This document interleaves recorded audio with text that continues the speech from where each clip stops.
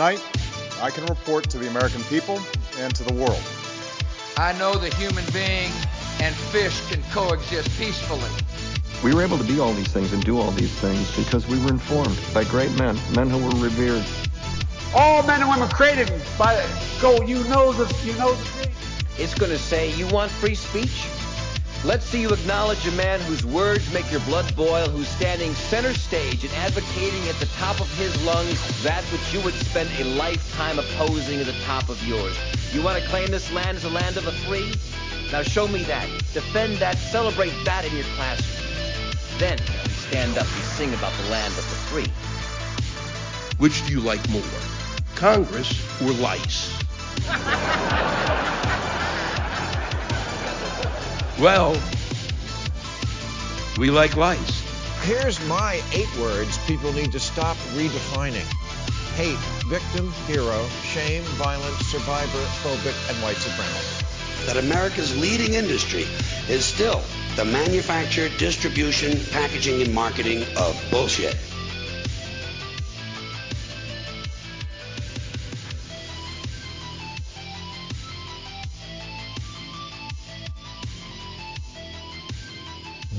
Okay, so we're just going to jump right in here. We had some communication from the audience. First of all, I'm going to start with, and he goes by Jakar's Spare Eye on Twitter, and I summoned him last week, and even got his name completely correct, and he called me on it, even when I asked whether or not he was even a listener or somebody who was just following me on Twitter, made sure that I knew that he had been listening from the beginning. So thank you very much. We appreciate you. And actually, we appreciate you communicating with us because it's what we love the best. But what he and I have been kind of going back and forth on is on the Mar-a-Lago raid by the FBI, because he's very much of the opinion that this is exactly what the FBI should have done, that depending on what the documents were, that obviously these do not need to be in Donald Trump's hands, especially depending on whether or not what type of classified documents they are, whether or not they are in fact nuclear codes or whatever it may be, that if the FBI had information that this is what he had, that they really didn't have a choice but to go in and get it. And I don't disagree with him. If that's really where we're at, then I don't disagree with him that they really needed to go in and get whatever it was that he had.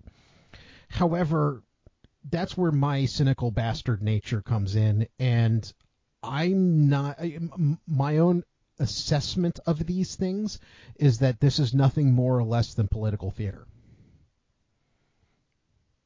Well, yeah, I mean, one would suggest, and this is just my own personal opinion, one would suggest that anything to do with Trump, especially now, has been largely a lot of it's political theater. Let's just say that. A lot of it's political theater.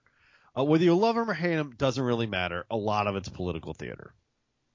And that's not necessarily great for justice or great for the country. Well, I mean, let's put it this way. An argument, especially for people in the know, can probably be made for the idea that that there's probably a reason why Trump belongs in prison. No question on the sun. I don't question that whatsoever. But I also believe that if you really looked into everybody the same way, there's probably a good reason as to why Obama should be in prison. There's probably a good reason as to why George W. Bush should be in prison. There's probably a good reason that you could be made as to why Bill Clinton should be in prison. There's a reason why Bush 1 should be in prison. There are probably reasons why Reagan should be in prison. Most of these people probably, if you dig deep enough, have a reason why they should be in prison. Well, I'm not going to argue with that. In fact, I would argue that most political figures, if you dig deep enough, you could probably find a reason to put them in prison. My problem is how this whole Trump thing has gotten handled, and we've talked about it before. The main thing that I hold blame at Trump for is by showing the political community how easy it is to gaslight the American people, and that they will suck it up and just take it. Because it's exactly what we see what we see happening now. We just mentioned in another cast. Somewhere along the line, I think that political figures saw Donald Trump sitting next to the hurricane map and drawing his penis as to the direction as to where it was going to go, and basically went, "Holy shit, we could be doing this all along," and people would go, "Okay." Well, they sure haven't turned down the stupidity.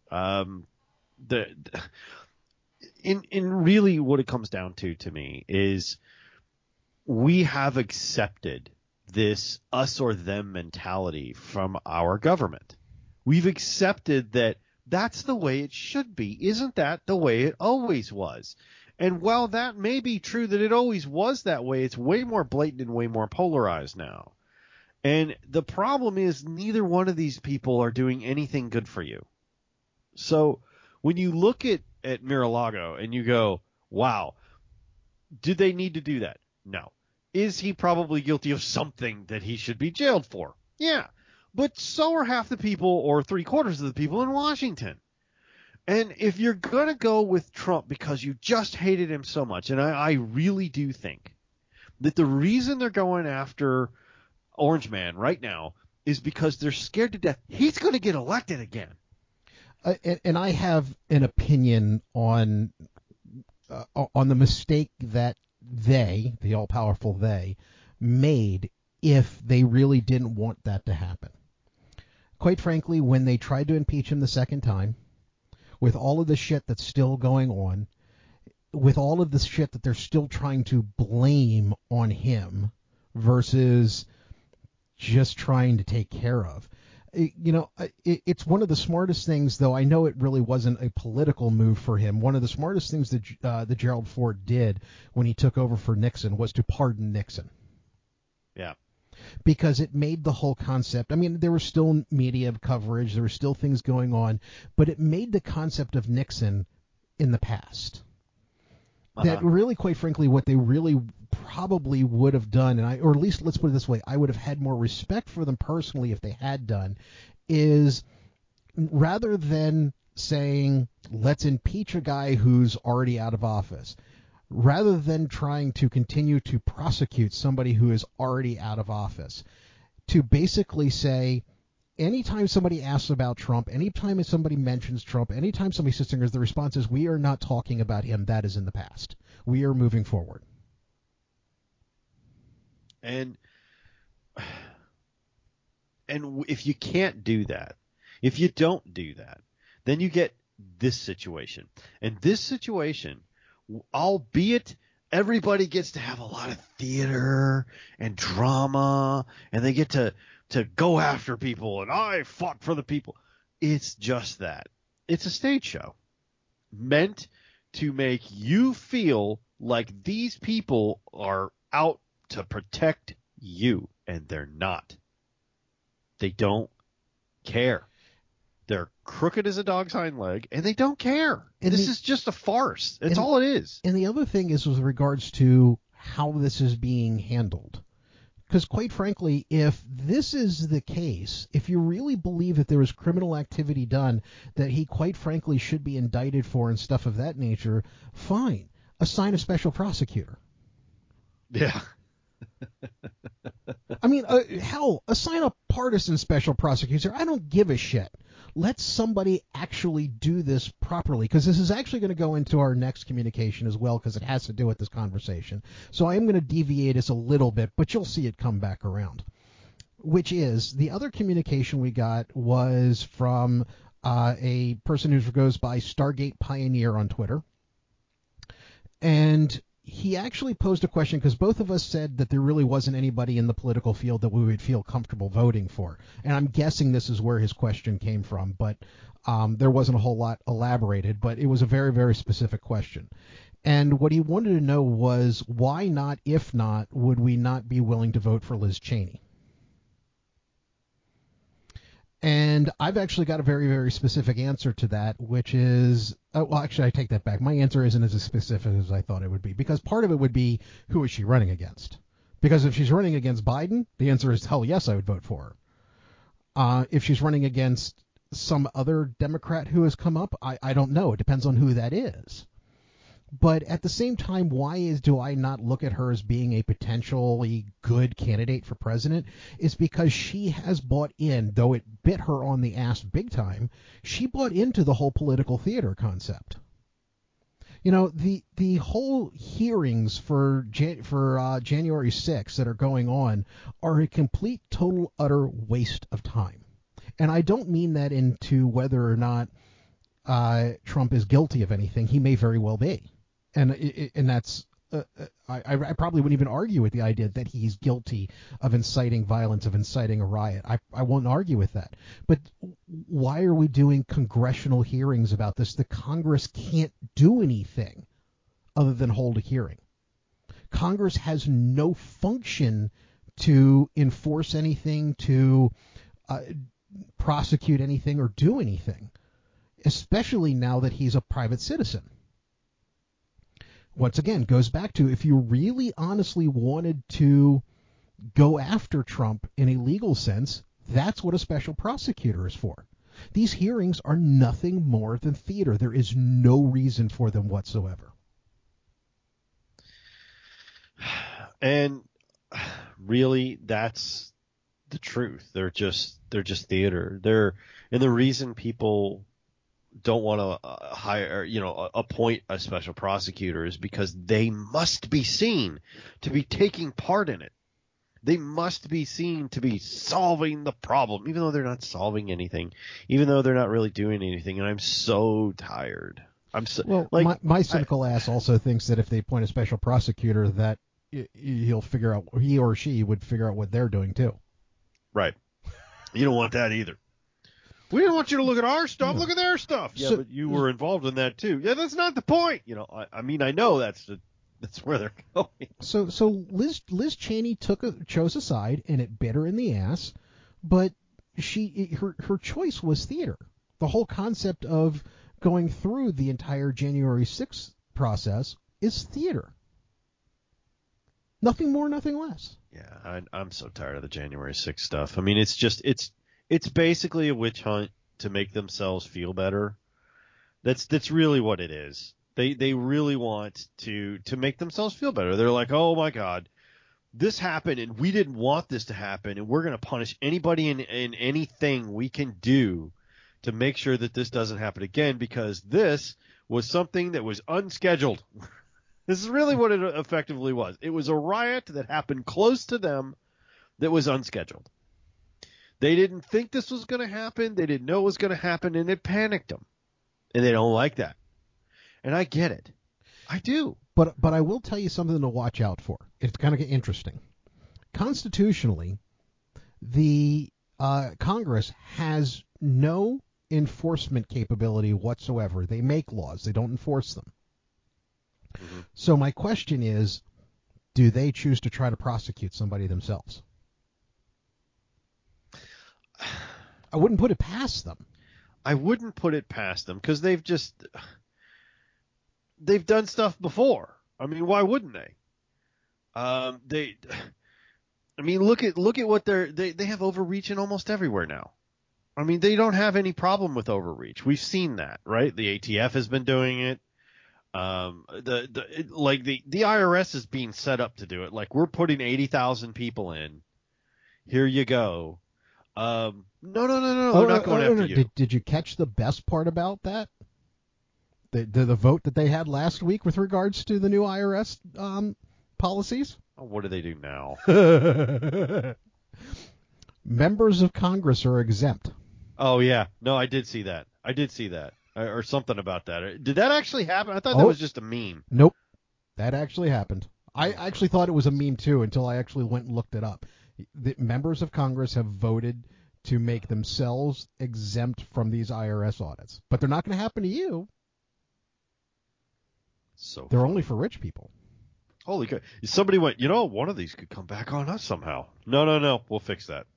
Quickly, swiftly, efficiently, and quietly. Here you go. This is why we're corrupt. I mean, if you need to, I mean, they're acting like Bond villains, like all of them. Like if they don't if they don't meet in a hollowed out volcano soon, they're really missing marketing opportunities. Just like we are going the to Davos be folks. moving the capital to this hollowed out volcano. Right, and if they don't start flying to the islands of Hawaii somewhere, as a result of January 6th for security, they're now going to have Congress on a hollowed out volcano. A hollowed out volcano for safety, right? Like this is where we're at, and I truly think that the only reason people don't throw up more static about it, that these people are obviously corrupt. They're obviously out to just short-sightedly get whatever they can get, right? They don't care. And it's very obvious they don't care. So, why do we let them do this? And I really think it's because most people don't, their lives are good enough that they don't really want the hassle of trying to remove their government, because that's what it would take, right? Because you couldn't stop at elected officials, because that's only half the power in D.C. The other half of the power in D.C. is the staffers. It's the people who've been there for 20, 30, 40 years. The so-called deep state. Right. But you laugh, but a lot of those people have unbelievable, they know where all the bodies are buried because they helped bury them. They still got the shovel, right? They know where everything is because they've been there for that long, and they don't have to worry about not getting elected. They're just there. And who's that guy? We don't know. Why is he still here? Because he's always been here. Why haven't we gotten rid of him? Oh, no. Can't get rid of him. You don't want to do that. You don't want to do that. That's been made very clear to us. You can't get rid of them. Now, you don't have to interact with them. You don't have to do anything. If you get a memo from him, though, read it. You better read it. Yeah, you better read it. That's true. I mean, that you laugh, but that's true. So, to me, it's very obvious we need to chuck these people and start again. To me, that's very obvious. I look at it and go, well, yeah, of course we do. Now, our problem from there is several-fold, right? How do you do that? And how bad does it have to be in the U.S. to make that happen? And I really think if people have food, gas, internet, and porn, throw alcohol in there, there will be no revolution. Or marijuana. Right. There will be no revolution. Well, most of the states don't have marijuana yet, but I'm sitting here thinking about it. You know what would almost worry me about that at this point? When you get these people who come in who say that they hate the Constitution, what are they going to come up with different? Because that's going to be some bullshit. Yeah. Is the Constitution perfect? No, nothing is. No, With that not. said, if we, somewhere along the line, what I really want is for somebody to basically slam the Constitution down on the desk in the Capitol building and go, see this? Read it. Follow it. Love it. Know it. I mean, I don't. And if you have to try too hard to explain why you think what you're doing is in here, it's wrong. Yeah, you have screwed up somewhere. I worry a great deal about what it would take to actually get us to dissolve the issue or to stand up enough. Because right now, the government's got us where they want us. I mean, we're fractured. They've got the media working with them or for them. They have all the cards, right? That's the tail wagging the dog. Right. What they really want to avoid, what they're building all of this for, is so that we feel and intellectually realize that we are powerless. I think that's really where we're headed. That's desperately where they're trying to get. Well, that's from the Bond villain from Europe going, you will own nothing and like it. And be happy about it. It's you will be nothing. You will own nothing and you will be happy. You are free. That's totally like a Bond villain type of thing. So when you have that, when you try and intellectualize what's happening to you in that area, you go, okay, what would it take? And I ask myself this all the time. I look around and I see what's happening, and it doesn't take much, right? Like, look at all three medias, like all three mainstream medias. Your MSNBCs, your CNNs, and your Foxes. Okay, all of them are lying shitbags. All right, all of them. CNN is at least putting up the theater of trying to reform themselves. Oh, that'll stop whenever Trump gets reelected. if he does, they'll go right back to the formula. Orange man bad. And it's fear porn, right? They make their living off fear porn. Look, you could flip back and forth, especially when Trump was president. You could flip back and forth between Fox News and MSNBC or CNN, either one. And one of them would be telling you why, all day, any day, at any point in the day, why your life sucks because of Trump. And then you'd switch the channel and find out why your life is awesome because of Trump. And it's fear porn, and they made their business on it. And the problem is, we're so stupid as a population that we believe it. We believe it. If you are quoting crap that you heard from Fox or MSNBC or CNN, you know what? I have no sympathy for you because you're not thinking. You are not thinking. Like, look around. You can obviously see whatever is not true. I'll tell you what, because I had another comment a while back from another listener, and I'm going to someone again because I don't remember exactly who said it to me. I do a lot of things where I'll say, I looked it up and I saw this. I saw this statistic somewhere. It's stuff of that nature. And someone asked me whether or not I would start naming my sources. And I said no. But it wasn't because I believe my sources are incredible. I am the source. You should believe exactly what I say. But no, I'd actually rather that you go look it up yourself. If you're listening to this and you hear me say, look, I read this, I saw this, I heard that, and you're thinking to yourself, that doesn't sound right, please go look it up. Go find sources, because it's out there. The information is out there. My God, I just sounded like the X-Files. A little bit. But that's the point is that, and that's what's kind of gets both of us up on arms about what's going on with the media, is that they are putting out so much bullshit, and all somebody needs to do is go to the source. Whether, when it came to the whole COVID thing, amazing how much more information you could get actually just digging through the CDC, the FDA, and all of those things. That they literally did post the information. You just had to go look for it. And here's where I start to really get upset, right? Oh, we're starting to get upset? I thought we were. Yeah, well, I mean, levels of upset. I should say that. I should say it that way. Levels of upset. Because, okay, so we have all of this crap going on.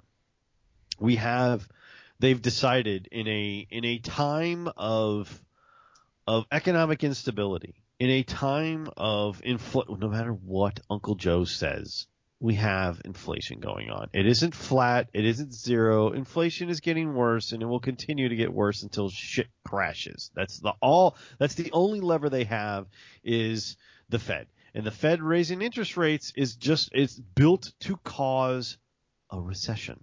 That's what it does. Well, that's how you solve inflation, is to create a recession. And that's what they do. No, it's not. It's just how they do it. But okay, no. Let's talk about it. The problem with inflation is the fact that there's too much money for not enough product out there. So you have two options here. One of them they can control, and one of them they can't. One thing is you create more product. Unfortunately, they didn't have any control over that. What they do have control over is how much money's out there to be had. The only way to fix that portion of it is to create a recession.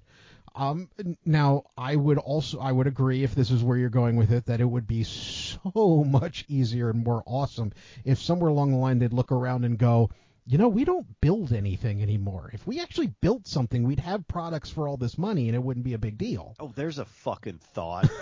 But once again, the direction that they're going is to take more money out of the process, which means the only way to accomplish that is, in fact, to create a recession.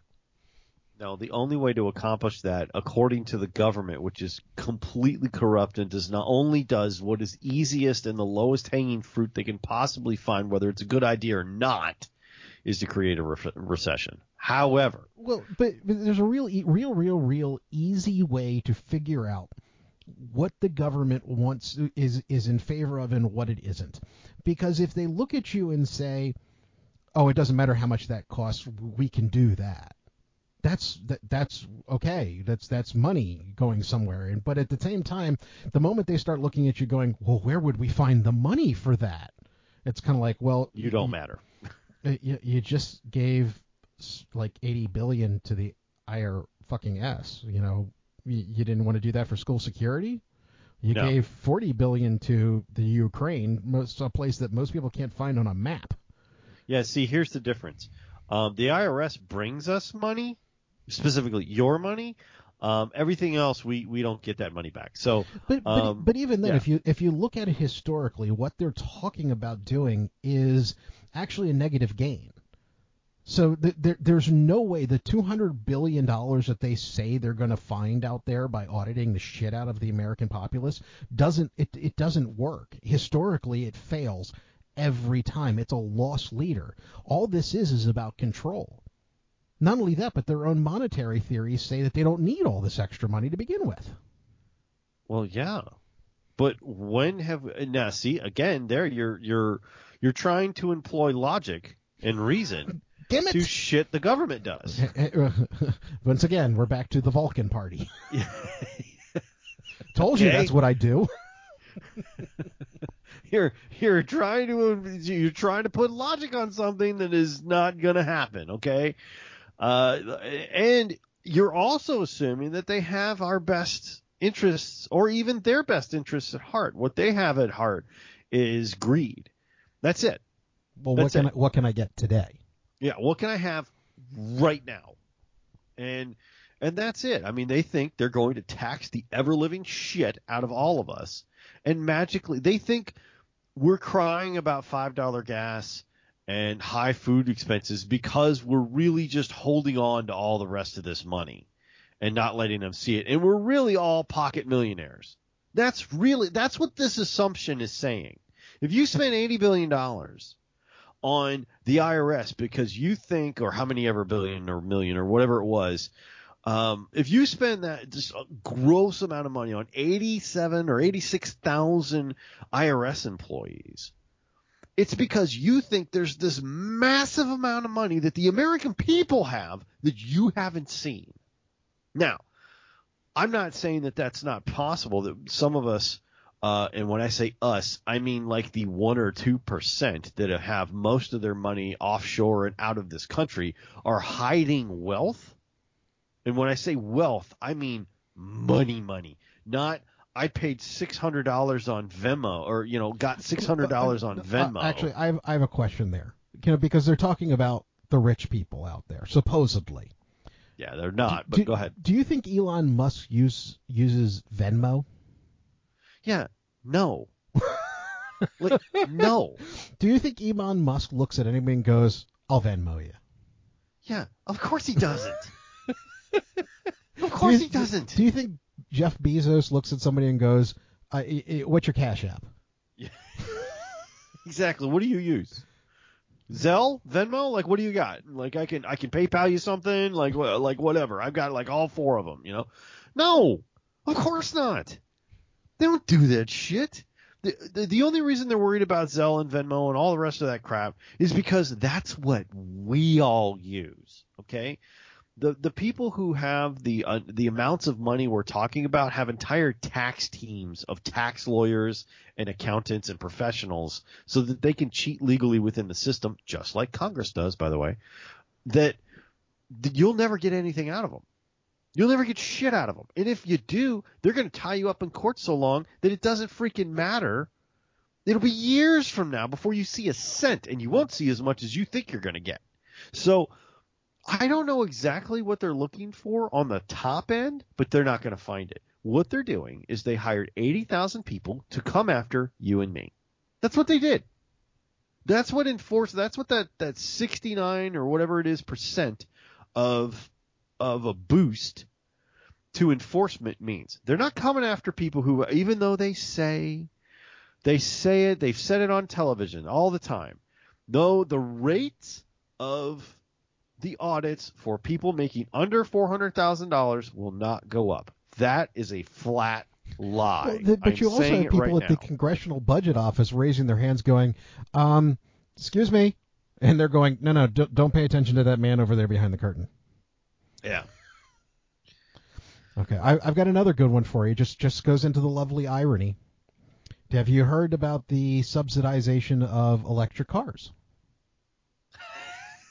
Okay, now what I heard recently was that there is a $7,000 to $8,000 credit that you get when buying a brand new electric car. And you heard coincidentally, and you heard that how Ford and GM did what?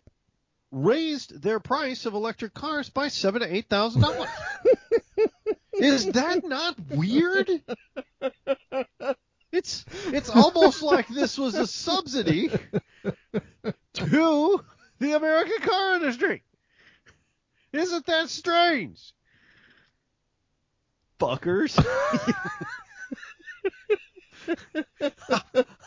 Like, what? Like, they seriously, in the same week they did that? It's not even, talk about a thin veil, man. I was gonna, like, they didn't even pretend. They didn't even lube you up before they bent you over. Like, holy crap, man. I found it hysterical. I love the fact, I was watching a documentary the other day about, and this won't be in my recommendations. I have a fantastic recommendation, but, I was watching a documentary the other day, and it was this group of people who worked in the automotive industry and the automotive electrical design industry. And they were talking about how they fully believe in electric vehicles. Absolutely 100%. This is the way of the future. Whether they wind up being hydroelectric, or a hydrogen electric, or just straight up electric, or whatever it is, they believe that the future power plant of vehicles will be electric powered with some kind of motor on it, whether it's an electric motor or a hydrogen motor or whatever it is.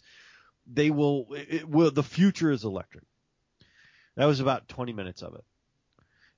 And then they get to the back end of it, right? The other 40 minutes of this like hour-long presentation. And then every one of them proceed to tell you why we're not there yet. They're like, oh yeah, the power grid won't hold it. Batteries only have about an 80% efficiency rating, which means at some point you're going to have to charge, like most of the time you're going to have to charge your battery 120% to get 100% charge. And all the materials they need for the batteries? Oh yeah, we don't mind that here. Yeah, we don't get that here. And by the way, it's one of the most expensive and wasteful, polluting processes on the planet right now to get lithium. I mean, they had and cobalt. Yeah. So this is not feasible, and they can't produce them fast enough. They don't have the ability to do it. Oh, and by the way, their range kind of sucks right now. Like if you travel a lot, you really can't get by an electric vehicle because the charging takes 8 hours. I mean, it's a terrible option for about 70% of the population right now. And they're like, the technology's getting there, and it works for some people, but as a country and as a replacement for ICE vehicles, it's just not there yet. And these are the people making and designing the vehicles currently. And they're like, yeah, we don't know why there's this huge push for it. We're not there. Like if everyone in your neighborhood got an electric vehicle and plugged them in it one night, your transformer would explode.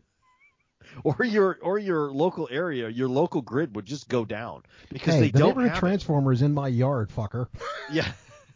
You don't have the power for this. Like, the grid won't support it. So I don't know why one of the guys was like, I don't know why there's a huge push for this. We couldn't convert to all electric cars right now, even if we wanted to. Like, even if today there was another, everyone come down, get your electric vehicle, we'll trade it in for that old gas guzzler, and you can drive away in your electric car. He goes, the entire country would be stranded a day from now. Like, hell, the power grid in Texas can't handle everyone turning on their heat at the same time. Yeah. So, like, how are you going to do electric guitars or electric cars? You know, sort of like electric guitars are completely different. Electric guitars are completely different. It's sort of like that moment in Cannonball Run with Dean Martin and Sammy Davis Jr. Do you remember our car? Yeah, 2 seats. Where's God going to sit? Huh? Where's he going to sit?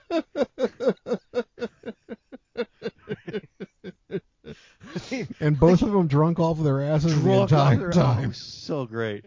One of these days, I'm going to do like a rundown. Like, I'll find a way to do a series on Cannonball Run, because the stories that evolve around that, how that movie got made. Because a lot of it was true. A lot of people don't know it was true, but a lot of it was true. I love that series. But anyway, again, cars. But Okay. No. We are going to deviate here for just a minute, because there's something in life that I figured out recently, and this is completely, totally, and utterly off topic. And listeners, if you're upset with that, you've been listening to the wrong podcast, and you should know it by now. Shoot. Am I the last one to the gate as to what the hell you can do with a Mazda Miata? Yeah, dude. What are you talking about? I started looking at that. I came across somebody who's got a V8 and a Miata and just having a blast with it. It was kind of like, why would you? It's like they're like, no, dude, Miatas, you can do anything with them and just turn them into rocket ships. They are the Lego set of vehicles. You can literally do anything you want. Do you know? This is true. I'm not kidding. You can compete in more classes, versions, and styles of motorsport in a Mazda Miata than you can any other car on the planet.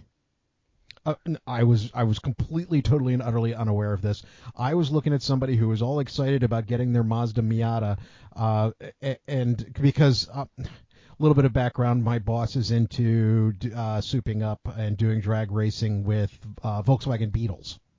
Oh, I love Beetles. I'm not kidding. It is my favorite car in the world. And I know that I say that as a car guy, and Top Gear hates them. I love the Beetle. Well, I love them. You know, I was at the office and he was talking about somebody else who had with a Miata, and it was kind of like, why would you Miata? Like this little wussy car. And everybody just stopped and looked at me, and I was kind of like, uh-oh, I said the wrong thing. I fundamentally don't understand something, huh? And he's like, you do realize that I've got a V8 in my Miata, and I went, why? I mean, I'm the guy who wants to do a Pinto with a V8 and go, why? But a Miata? They are the most. They are the most eclectic car as far as what they can do. They are the most transformable. A former co-host of mine. It wouldn't even occur to me that you could fit a V8 into a Miata. Oh, a former co-host of mine had 2 of them. And I had, and we had friends who had other ones. You can do drag with them. You can do autocross. You can do SCCA events in multiple classes. You can do Dakar. You can do sand racing. You can turn them into a sand dune. You can turn them into a drag buggy. You can turn a Mazda Miata into anything. I'm not kidding. If it's got 4 wheels, a Miata can do it. If you dress it out right. It is weird. They are absolutely, completely interchangeable with almost anything. They make a kit. And somebody's done it. Whatever you want to do. I don't care what it is. Somebody's done it with a Miata. It's weird, dude. I was floored. I always thought of the Miata as first of all, and excuse me, a hairdresser's car. Exactly. That's actually what I was thinking of. Miata. That's what I always would have thought of it. It never would have occurred to me that was the type of thing with Miata. However, back on topic, have you heard of the Fauci effect? I have. It's complete bullshit, but I have. This guy had the balls, and you have to give him said credit this for in public. You have to give him credit for having the absolute gall,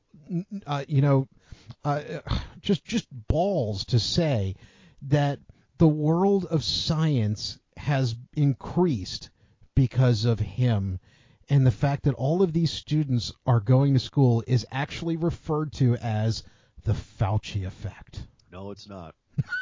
Nowhere but in that old man's mind. He has, I didn't know this, but he has as much ego and... Hold on just a second. Narcissism is what I was going for. Well, sorry about that. Narcissism was the word I was going for. He has the biggest ego, like him and Donald Trump. Okay, right up there in the same thing. Have you heard the biggest story that I ever heard where Donald Trump's ego his ego and his confidence actually came out was actually had to involve with Daniel Radcliffe. Have you heard the story? I'm not 100% sure that I have. So Daniel Radcliffe, who played Harry Potter, of course, was going on the Graham Norton show or one of these talk shows, right? British talk shows. And it was his first time doing a talk show. He's pretty young, and for whatever talk show he was going on, it was his first time, and he was really nervous. And on the same appearance, on the same night, was Donald Trump. And Donald Trump came up to Daniel Radcliffe, and he knew him obviously, and or had seen him before, knew who he was and everything. And he's like, "How's it going, Daniel?" And Daniel was like, I'm really nervous. I don't know what to go out there and say. I don't know. I don't know what to do. And he looks at him and he goes, "You just tell him that you met Donald Trump." That'll be enough to talk about right there. That's the level of ego that Donald Trump is carrying around with him. It's enough just to mention you met me. Right? Oh, that's how much that is. It's amazing to me. And I'm like, wow. That's balls, man. That is in the same class as Fauci going, the Fauci effect. It would be like you going around going, lasers are in style because of the Jake effect. I mean, like, everybody go, what? No, it's true. You can look it up. It's a factual thing. Oh, God. Porn is popular because of the Sean effect. I'm like, no. It's popular because it's porn. That's not how shit works, Fauci. I couldn't believe that the other people on the panel weren't, looking at him and asking him if he was a moron when he sits there and goes, yes. They call it, not I call it, we call it, they call it the Fauci effect. The Fauci effect. Like, what? I am speechless. I really am. I saw that and I got so angry. I was literally angry. Like there was and this has a Harry Potter tie-in as well. Do you know the reason I like the 5th book in Harry Potter so much? Well, because it's actually like the best. Well, not necessarily, because Dolores Umbridge, I think it's the 5th one. Yes, Dolores, that's the one where she's introduced. Right. Dolores Umbridge was written so perfectly that I remember reading that book, and every time I'd put it down, I was physically angry. I know exactly what you mean. I was physically angry, and at a fictional character abusing another fictional character. None of this really happened, and it made me physically angry. Any book, any fantasy, sci-fi, any work of fiction that can make me literally angry in real life and evoke that kind of fury is just well written. It's just it's just a good. It encompasses such emotion that it will trigger you whether you want to be triggered or not. That is excellent writing. Whether I liked the story or I liked what happened to Harry or not, it was incredible writing. Hearing Fauci say that people joined medical school because of the Fauci, because he is such a visionary leader, makes me want to punch somebody. He also claimed that it was because of his level of integrity. Doesn't that make you just want to hurt small barnyard animals? Like just kick a chicken or something? Like, holy crap! I literally want to punch somebody. Oh, God. Fauci and integrity, I mean, they're two words that just don't go together. Let me give you an example. I'm going to give you a small analogy. The way that man saying that he represents integrity makes me feel. Let me explain this. A couple of, I think it was last week. Okay, last week I had what turned out to be I'd eaten a ton of fucking meat. I mean, a ton of meat. A lot of red meat, a lot of potatoes, a lot of beer. I had a great couple of days of grilling, and we were kind of cycling our freezer, so I was just grilling anything that was meat inside the freezer because I had to make room for some more. So at the end of that 3 days, I was so backed up with backed up shit pains that I started Googling in the bathroom where my appendix was because I was worried that it was ruptured. That's how much pain I was backed up in. Okay? Can I recommend a bran muffin or maybe some prune juice? Okay, that's how backed up and awful I was feeling. I'm like, I think my appendix. I was like, Google. I'm not even making this up. I was Googling in the bathroom, sitting on the cane. Where is your appendix? Because I thought I had so much pain. I thought it might be ruptured. Okay, that is how much. That is how Fauci saying he represents integrity makes me feel. And yes, I did have some. I had a lot of granola and some bran and stuff. Worked itself out. Oh, oatmeal. Oatmeal works too. Yeah, exactly. Like a lot of oatmeal, that kind of thing. A lot of grains. Worked that stuff right out. But still, that's how Fauci saying he represents integrity makes me feel. Okay? It's sort of like when and this is going to go back a ways. Anyone not born in the at least late 70s, early 80s will not know anything about this reference. And I've used it before, but it's one of my favorite things. Madeline Kahn in Clue, when she's trying to explain her husband cheating on her. Flames, out the side of my face. She's trying to explain, it's not like oozing, melting, breathing. That is how Fauci explaining he is integrity in personified. By the way, that's two things. He is science and he is integrity. This man is a national fucking treasure.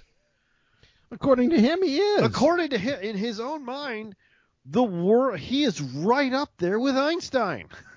Okay? Newton, Einstein, in the same breath. In Fauci's mind, Fauci's right there amongst the giants. Prick. But I don't have strong feelings on it. I'm fine. Well, I mean, those are the things that have caught my notice this week. Do you have anything specifically that caught your notice that we haven't discussed? No, we've been noticing the same things. It's fine. So then why don't we switch over to some entertainment? That is fantastic. Okay, you go first because mine's like super awesome. Okay. I actually, my kid took me to a movie. My kid works at the movie theater, so we get to go to the movies for free. Took me to a movie that I was not expecting to see until it hit streaming, but I was intending to see, and it turned out to be 100 times better than I even thought it would be, and that is the movie Bullet Train. Have you seen this advertised? No. Okay. This is a movie that takes place in Japan between Tokyo and Kyoto on the bullet train. And the only thing I can describe it to, it was almost like watching something from Tarantino. Wow. Very, very. That is strong, sir. Very, very dialogue heavy, very violent. It basically what it is that you've got a suitcase on this train that all of these killers are trying to acquire.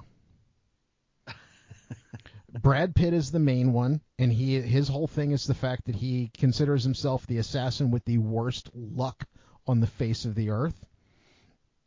And he's pretty much the main character, and not only that, but everybody has a weird name of some fashion or form. Like his two main antagonists are named Lemon and Tangerine.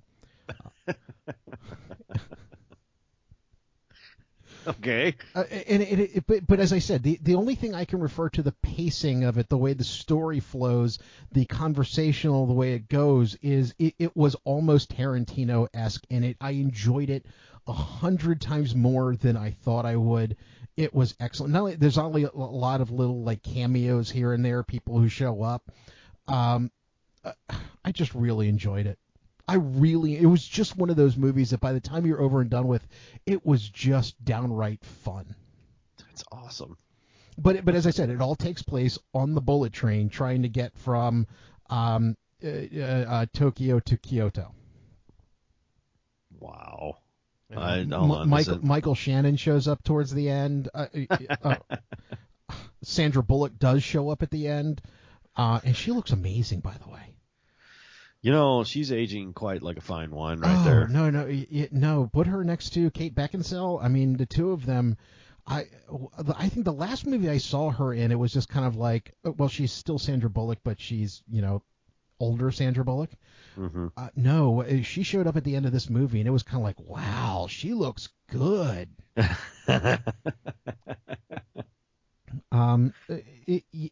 Just once again, just a movie that just brought me entertainment and joy. I don't expect it to win any Oscars. I don't expect it to break any records. But at the same time, if you've got an opportunity to go to the movies and you're looking at it going, gee, I wonder whether or not I should see this. Yes, it's fun. If it does make it, when it does make it to streaming and you're sitting there on your ass clicking through things going, I wonder if I should watch Bullet Train. Watch Bullet Train. It just really is a lot of fun. Fair enough. Mine's actually on Netflix. Okay. If I don't know if you've seen it or not, but Bank Robbers: The Last Great Heist. I have not seen that. Okay, so no, I also didn't think it was in English. That's actually why I passed by. It's not, but the you don't really need it to be because there's voiceover on it. But what's fantastic about it is, and I don't like overdub stuff normally, but it's not a movie, it's a documentary. It really happened.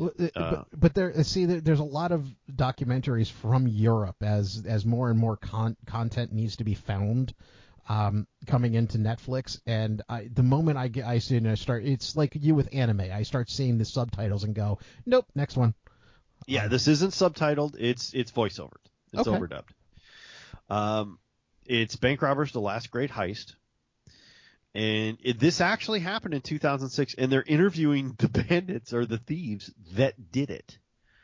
And it's basically what would actually happen and what did happen if you planned an Ocean's 11's heist on a bank. And wait a minute, is this the one where they were all old though too? They weren't all old. No, they're old now. Okay, that's something completely different. There was some sort of documentary on I don't even remember what streaming thing it was on a heist, but it was kind of like, but we were all like old. It was like the last thing we all did before we just kind of went, fuck it, we're out. Yeah, no. It starts with there was a bank robbery from the Rio Bank in Argentina, and was it a branch of the Rio Bank in Argentina, or were you yes. talking about the fact that it? It was the branch of the Rio Bank. Okay, because Rio's in Brazil, right? Right. Okay, now I was just clarifying that, making sure I wasn't insane. Banco Rio, which is the Rio Bank.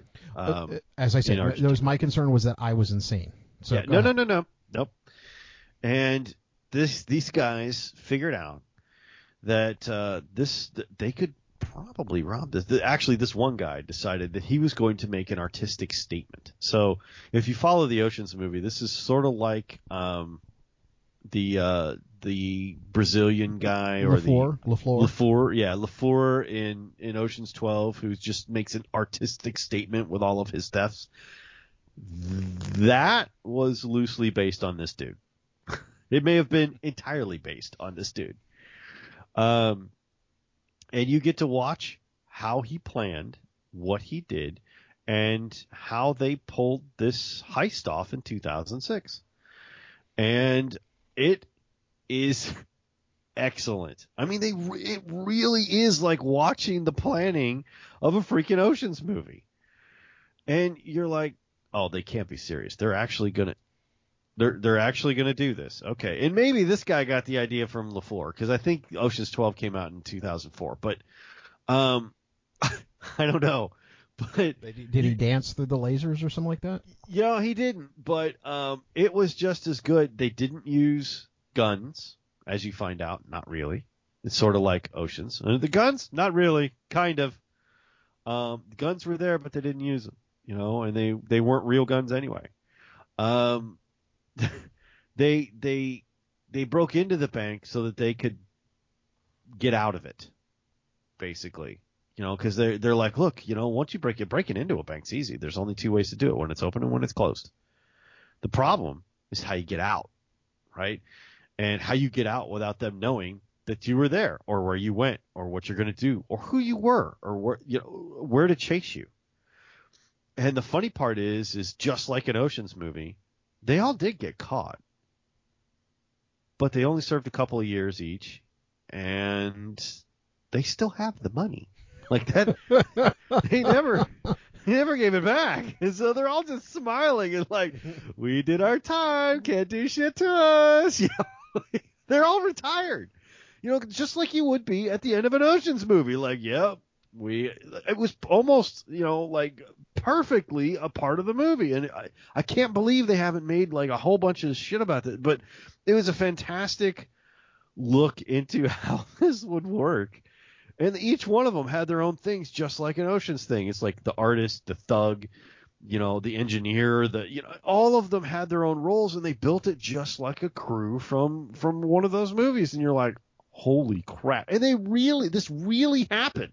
They're showing you actual footage from it and what happened and where they were and what they did. And I'm like, they are really making me want to be a bank robber right now. It's so freaking cool. I won't, NSA. It's fine. But no, it was a really fun, like almost 2 hours. It was really great. I just enjoyed the crap out of it. I mean, is it gonna win any awards? Probably not. But it is a real documentary with the real people who did it, and I have watched it 3 times now. It is fantastic. Hey, that's what I'm watching tonight at this point. I will throw it because both of us being geeks, we both have that thing where we like to anticipate movies that we would like to see if somebody would actually make them. Yes. And I won't take credit for actually having thought of this. I heard somebody else say it online somewhere along the line and went, "Holy shit, I need to see that."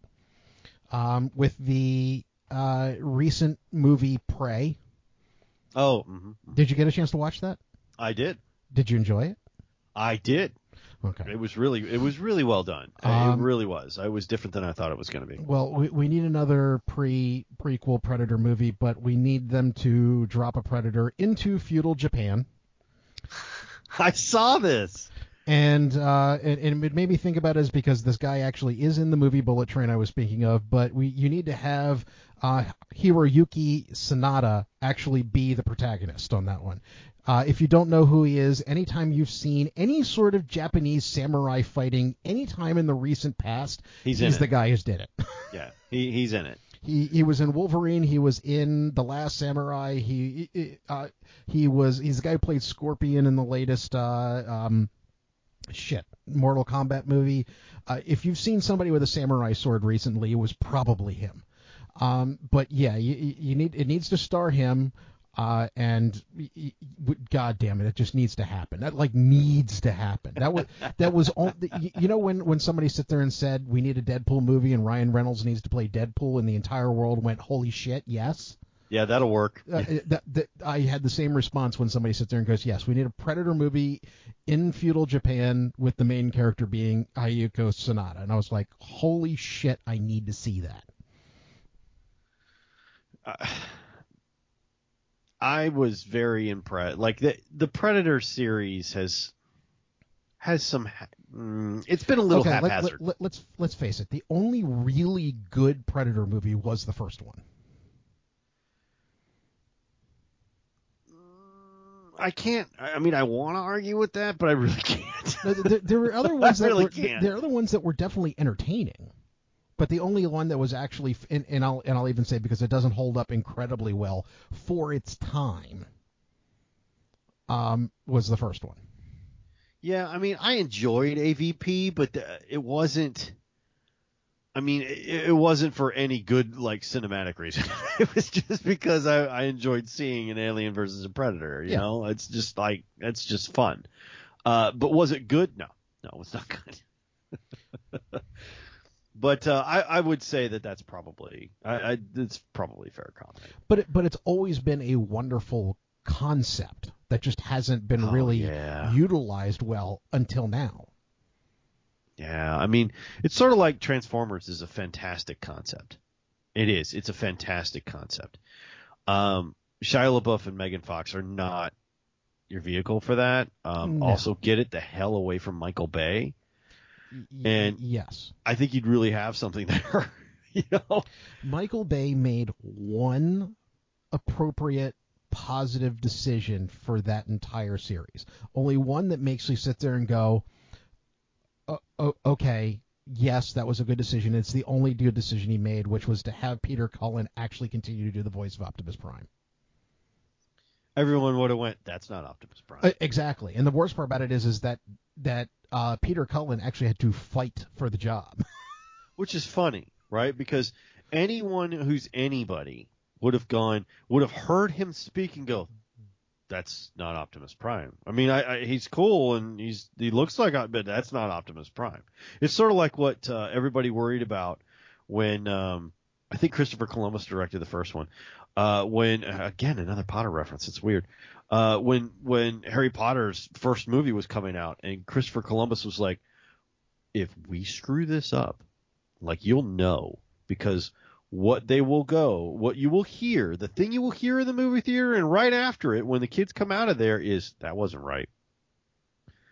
Oh, we have to nail this." Though it right? wasn't nearly as popular of a concept, I still remember taking my, at that point in time, 5-year-old daughter to see the Avatar: The Last Airbender movie. And even at 5, she looked at me and went, "Daddy, that sucked." Yes, it did, baby girl. I was actually hoping for something else. Because The Last Airbender is a fantastic... I mean, it's... to me, The Last Airbender is right up there with Full Metal Alchemist. Oh, absolutely. And once again, it's just an amazing concept that it was very well fleshed out and done by the people who did it.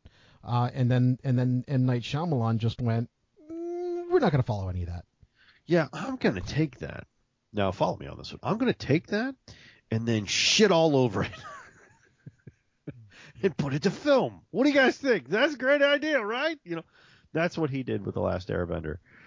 I don't know if you could take Transformers and even get past anything if Peter Cullen was not Optimus Prime. I don't know if you could do that. Now, they destroyed the rest of it anyway, because as you know, and I've talked about this many times, Transformers is very near and dear to my heart. I grew up on Transformers. Well, I was an 80s kid. I mean, as an 80s kid, it was Voltron and Transformers. I mean, and Robotech. Voltron, Thundercats, Robotech, Transformers. I mean, it was G.I. Joe. It was all there. He-Man, and knowledge is half the battle. Right. Knowing is half the battle. Don't go into the woods with a strange man. Don't run by the pool. I mean, they did all this stuff because it was, they could claim it was an educational show, so they got a lot of leeway for all the explosions and crap. But still. Well, I mean, but it was like the A-Team. Everything exploded. Nobody died. Nobody was injured. 7 million rounds fired. No one was injured. They ran a van off a ramp. It was fine, But I don't think you could do a Predator is one of those things that the character and the concept is so vivid and so clear that it is cool, and you want to know more about the mythos, and you want to know about what happens and why and what's going on with it. You want to see it so bad. And other than the first one, where and I think if the Predator would have been a straight up monster like Aliens was, or Alien was, it wouldn't have been the same series, thing. It would have been the same thing. But because the Predator had honor and was beaten and knew it was beaten and had like a code that it was like, okay, these are non-combatants. I don't hurt non-combatants. Right? Oh, yeah. That's not why I'm here. That's not sport. That's murder. I don't do that. But the minute you pick up a stick and try and beat it, you're a combatant now. I can kill your ass now.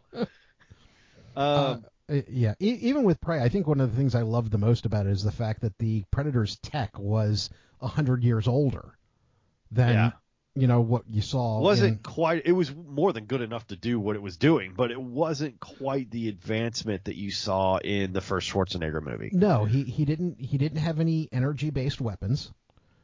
It was all physical weapons. Not only that, but the camouflage wasn't quite as good. Yeah, it was good and more than good enough for that time.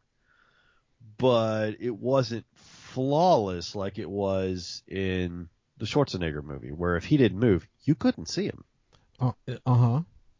So, I mean, it was cool because I can compare and contrast, and I was like, wow, somebody really sat down and thought about this. Like, really thought about it.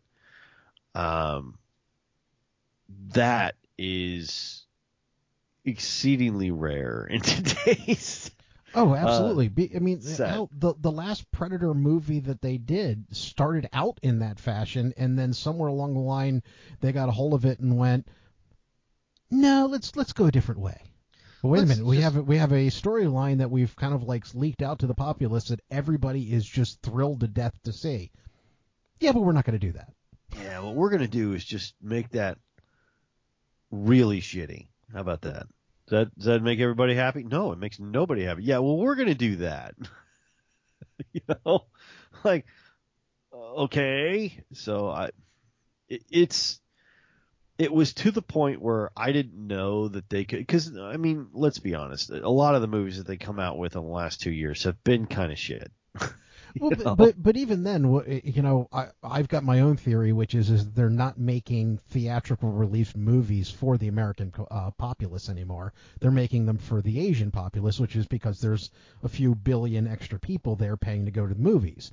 What you're seeing that actually is for our audience and really being well done is things that are going to TV. I don't know. Top Gun didn't seem like it was built for a Chinese audience. Okay, no, that was just built for Tom Cruise.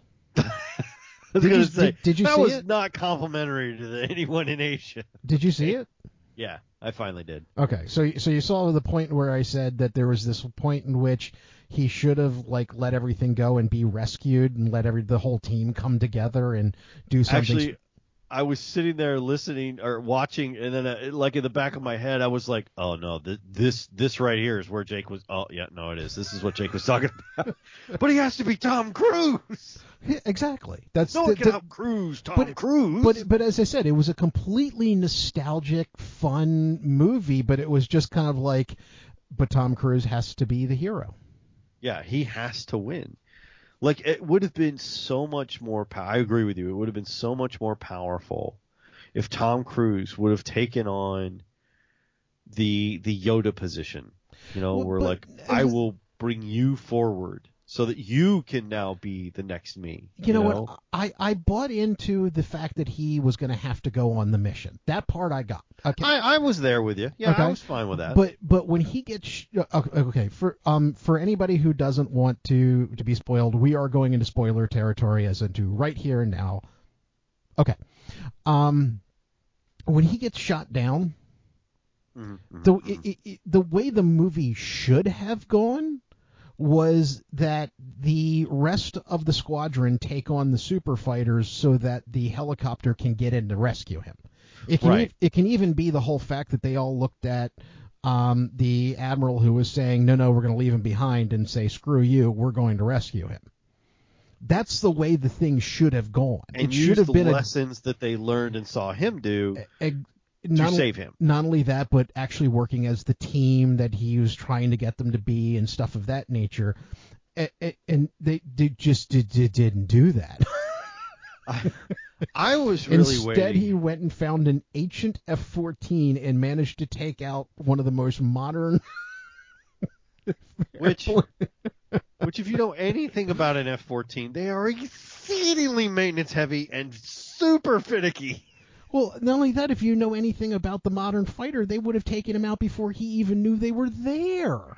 Yeah, it's just, it's like, that's really not how that works. But okay, Yeah. No, as I said, even the idea of why they had to use the F-18s instead of doing something like the F-35s or something of that nature. Or an F-22, for holy crap. Get a freaking Raptor. But the Navy doesn't have any F-22s. I know, but they're so cool. They're so cool. Other than the A-10, which they've tried to retire like 3 times now. You don't retire a flying tank. Yeah, they can't retire it. Like I used to get. You don't have anything. As much as they tried to make the F-35 fit every role on the face of the earth, it's not going to be for close air support. It just doesn't work. I love the A-10. I have a Warthog that I think Stargate Pioneer gave it to me. I have a Warthog sitting right on my shelves behind me. I love not only the concept, but the fact that the Warthog is ugly, and it is. Have you ever talked to somebody who's flown one of them? Yeah, actually several. Because the main squadron of them is in Maryland. It's so beloved. but it's one of those things where you talk to the people who fly them, and their response is oh yeah, I'm cool. I mean, somebody blew an ever-loving chunk out of the side of my wing, and I was like, well, keep going. I mean, they're just solidly built, well designed for their purpose, designed aircraft. And it is mean, it is ugly, it is slow. It's also exceedingly good at what it does. And they've tried, and I got it into an argument with Stargate Pioneer years ago that they were going to retire them, and I'm like, this is bullshit. Like, what are you going to replace that with? What? Well, what is going to replace that? As I said, if I understand correctly, the whole concept was that the F-35 was supposed to being the Joint Strike Fighter, was supposed to fill every role out there, and it just how's that doesn't. Working out for you? Yeah, it just doesn't do that. It's not nearly as bad of a fighter jet as some of the media and stuff like that have wanted to make it out to be. But as far as being a fighter that can handle every role possible, that's where it flunked. Yeah, I don't think you could do that. There's a reason they've made some of the aircraft they have. Now, is it better than an F-16? Yeah, I think so. Yep. But then again, so's a Raptor. I don't know. I really like a Raptor. God, they're so pretty. Last time I talked to somebody in the Air Force, they were basically saying that the F-35 in compared to the Raptor is like it's a fucking toy. I mean, those Raptors are just so freaking cool. I love them so. I mean, they just look menacing and cool, and they do all kinds of cool stunts and stuff. I mean, they're just neat, and they got the freaking bays that open underneath, and it's so cool. But yeah, the A-10 is still and continues to be my favorite. But getting back to Top Gun, and I know, again, we're running a little long, but still, getting back to Top Gun, I thought it was going to be, and I'm going to use another analogy here, and it doesn't fit at all, but walk with me for a second. I thought it was going to be a lot more like Pixar's Cars. All right. Okay, you're right. I have no clue where you're going here with this one. I know. Just walk with me for a second. So, Lightning McQueen is a gifted racer, and he's the best at what he does, and he goes through his journey so that he learns how to be the best racer he can be, and he has some troubles, just like Maverick. And you go through a little bit, and then in the third movie, he's old. Like there's a next generation of cars coming up behind him. He is getting a little older, and this is his last race. This is his last chance. And what he finds is he finds this kid who is this younger car who is a racer, but she doesn't know it. And she always wanted to be, but he learns that it's his job to make her the racer that she can be. And neither one of them know that that's where they are. She doesn't know she's a student, and he doesn't know he's the teacher. And by the end of the movie, both of them slot in and figure out, oh, this is what we're supposed to be doing. I will make you better, and this is how I continue to stay in racing. This is what I do. I am the teacher, and I will help you with what I know so that you can be the best you can be. That is where I thought, when I sat down, what I thought Maverick was going to do. Oh, he's figured out that, yes, he is this gifted pilot. He is as good as he thinks he is. Now he must pay it forward and gift to the next generation of flyers all the that is Maverick and how he relates to the world of flying to make them the team that they need to become.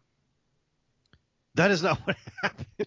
No. Because you get like 3/4 of the way there. Like 3/4 of the way there.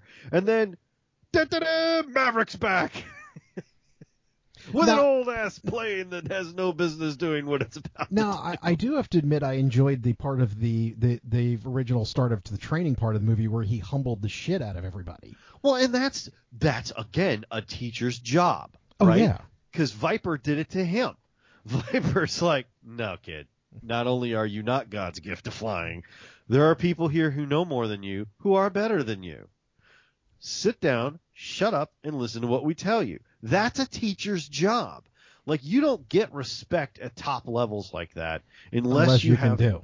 Unless you can do. You don't have somebody who's just a pencil pusher or a book learner unless you can do the things that you say they should be doing better than them. They're not going to listen to you. Which is why nobody respected Charlie, right? In the first movie, it's like, look, she's not a pilot. She's not even in the service. I know the finger, Goose. Yeah, but you better listen to her. She has information you don't have. No, damn it, pay attention, right? And I'm sorry. Yeah, exactly. I know the finger, Goose. I'm sorry, that information is incorrect. Data on the MiG is inaccurate. Because I came in across. We came.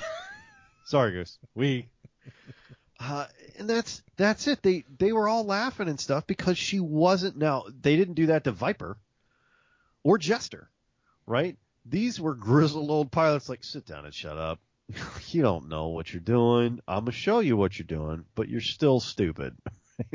That's the person. And I thought that's what was happening.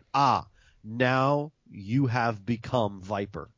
This is your aha moment. This is how I pay it forward. Because if you're good at something, now a lot of people do that with children, right? Like if you try and pay it forward with your kids, like, look, I had to do this, I had to learn this. Let me try and show you what I know, and hopefully you'll be better than me.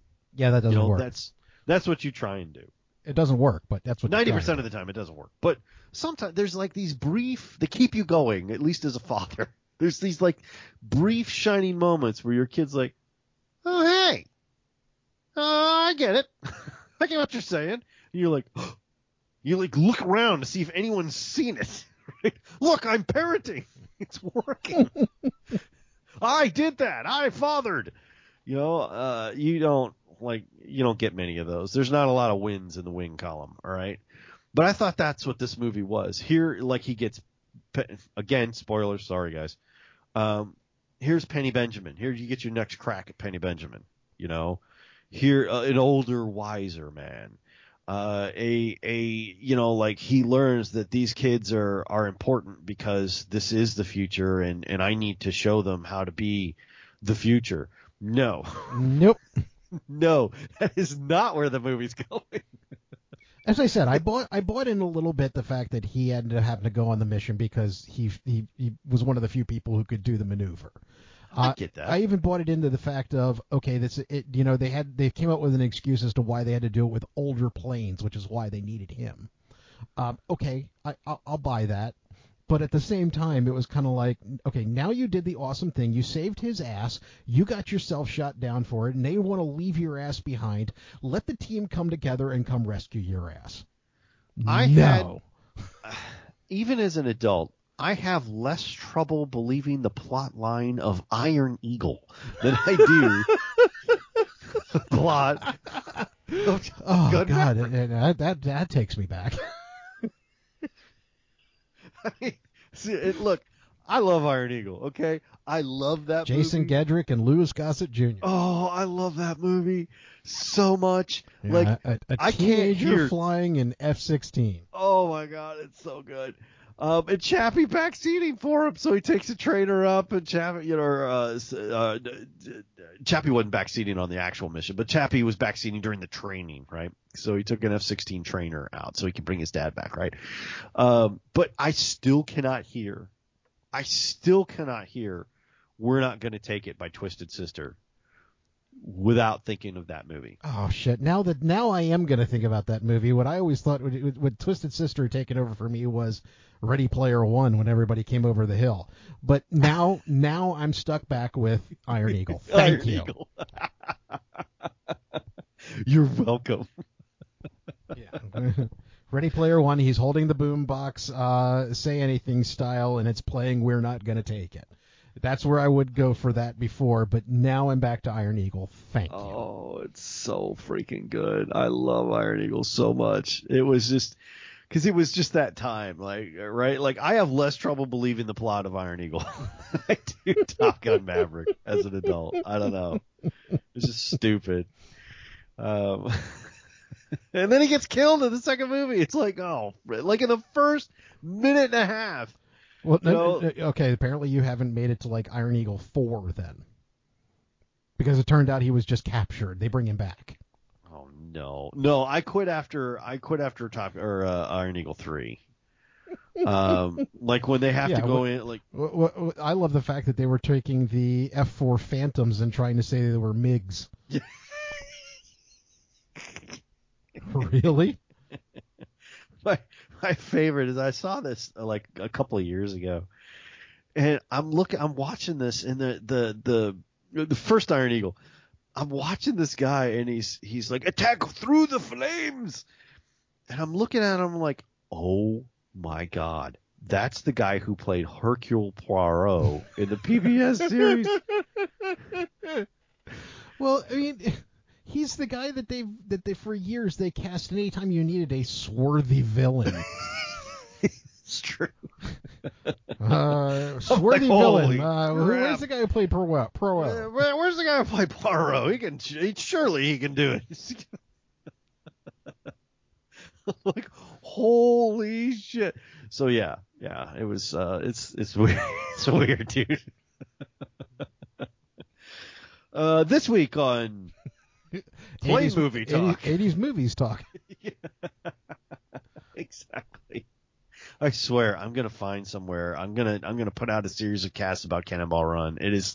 I'm just gonna do. You know what we should do in our next iteration of casts? We should do only like car movies, like car and jet movies. You know, like only cars and planes. That's it. Well, actually, take it just a step further and open it up a little bit. What we really need to do if we're gonna do that is a thing on cheesy 80s movies. Oh man, now, we'd have content for years. I was gonna say 80s movies in and of itself were cheesy as it is, but cheesy 80 movies, cheesy only 80s cheesy 80 movies. You know that's not a bad idea. Oh, we could make that work.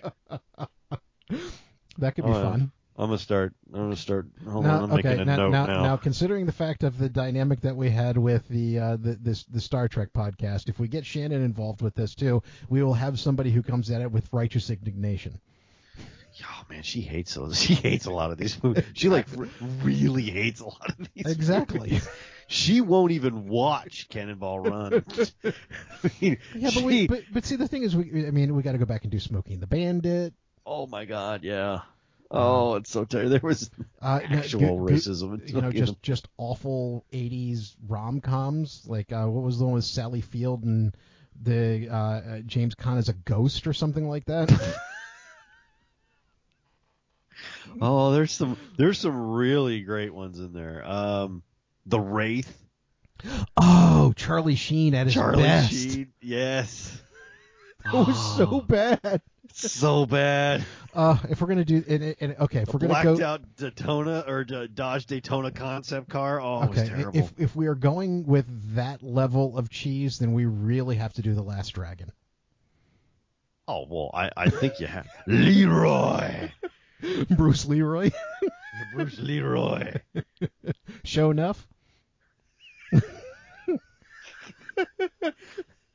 Cheesy 80s movies podcast. I'm going to have to come up with a name for that. All right, hold on.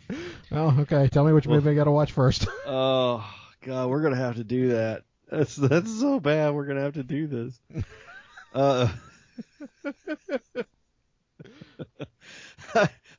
It's just like some of it is just so good. What's that? Trancers? There's another good one. I haven't seen that forever. Which was the one where they make the head explode? Is that Trancers? I think so. Yeah. I mean, it's just so good. There's so much cheese in the 80s. Like it's bad. Oh yeah.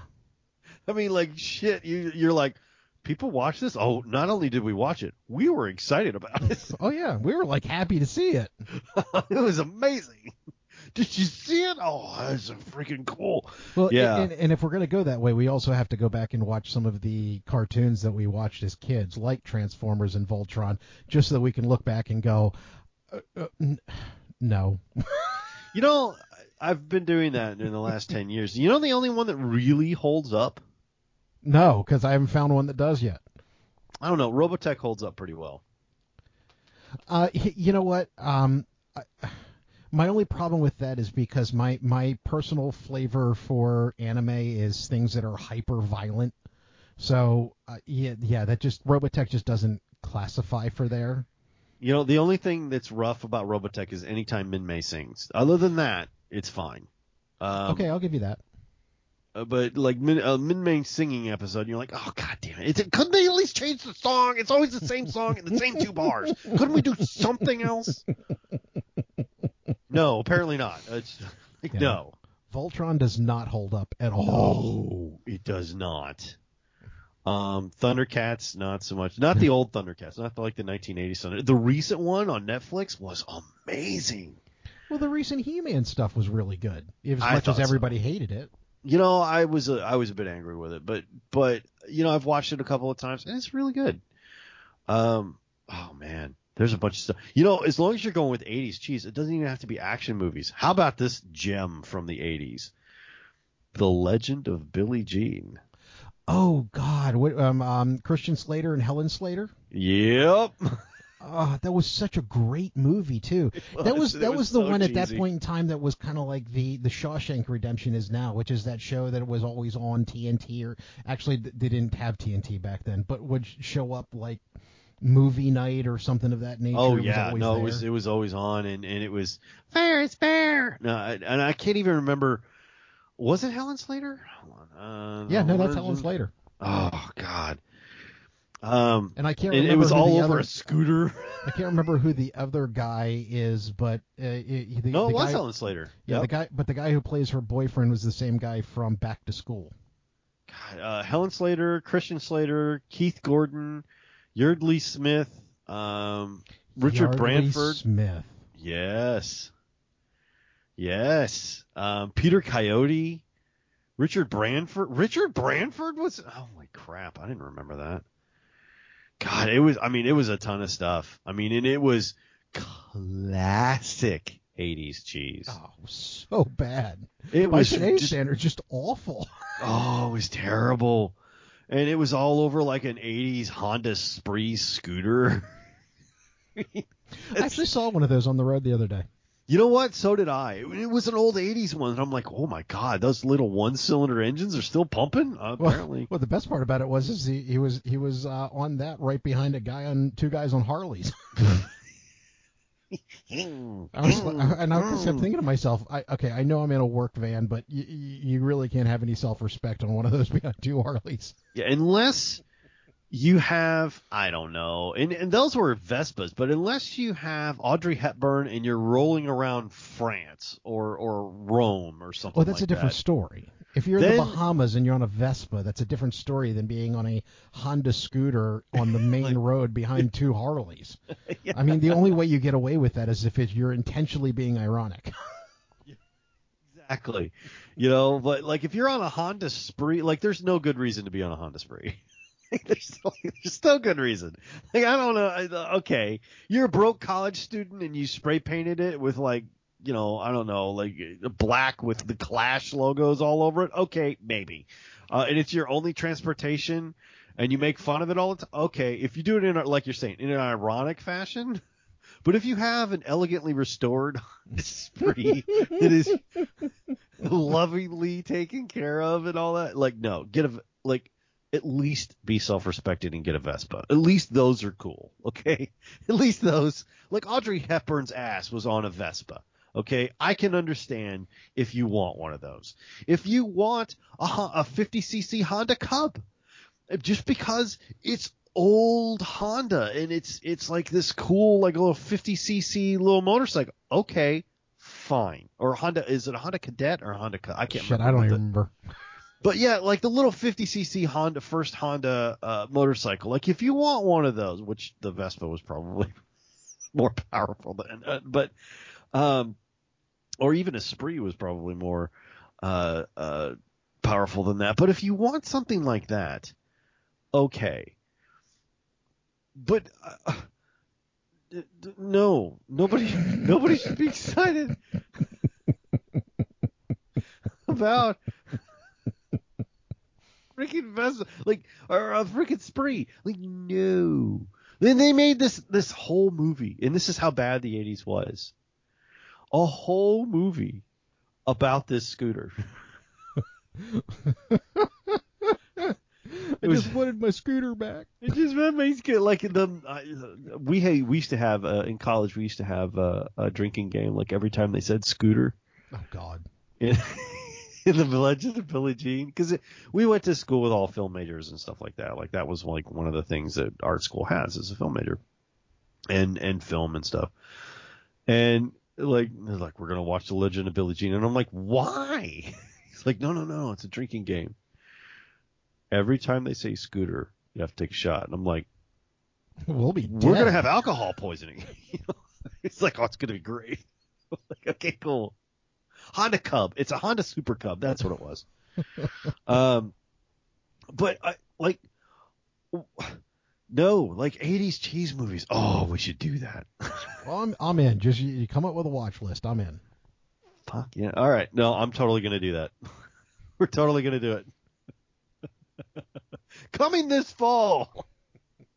Another podcast nobody wants to listen to.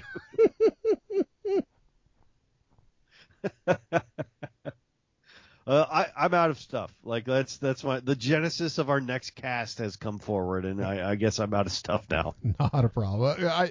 Do you have anything else for today? I don't. You gave me an idea for a new podcast. I'm good. Well, if you have stuck with us through this last little bit of rambling, thank you very much. Yeah, we're very sorry. And we will see you next weekend.